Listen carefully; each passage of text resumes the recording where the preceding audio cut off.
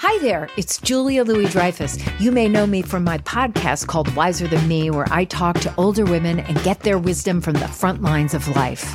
I was amazed by how many people told me our show made them look forward to getting older, which is why I'm here to talk about season 2 of the show. Sally Field, Billie Jean King, Beverly Johnson, Ina Garten, Bonnie Raitt, just to name a few. All hail old women. Wiser Than Me season 2 is out now from Lemonada Media.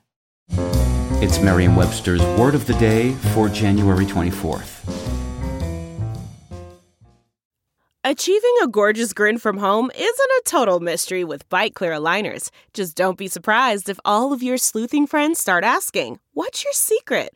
Begin by ordering your at-home impression kit today for only $14.95. Bite Clear aligners are doctor-directed and delivered to your door.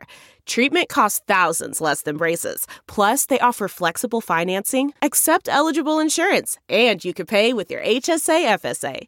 Get 80% off your impression kit when you use code WONDERY at Byte.com. That's BYTE.com. Start your confidence journey today with Byte. Today's word is contrite, also pronounced contrite, and spelled C-O-N-T-R-I-T-E. Contrite is an adjective that means feeling or showing sorrow and remorse for a sin or shortcoming. Here's the word used in a sentence from the San Jose Mercury News by Mark Purdy. York did in fact say he was sorry and was contrite about making that mistake. A person who is contrite may have rubbed someone the wrong way and caused bruised feelings.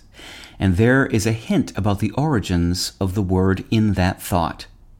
Contrite came to English by way of Anglo-French from the Latin verb conterere, meaning to grind or to bruise.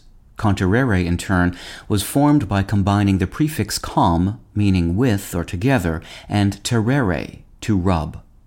If you've guessed that trite is a cousin of contrite, through terere, you're right.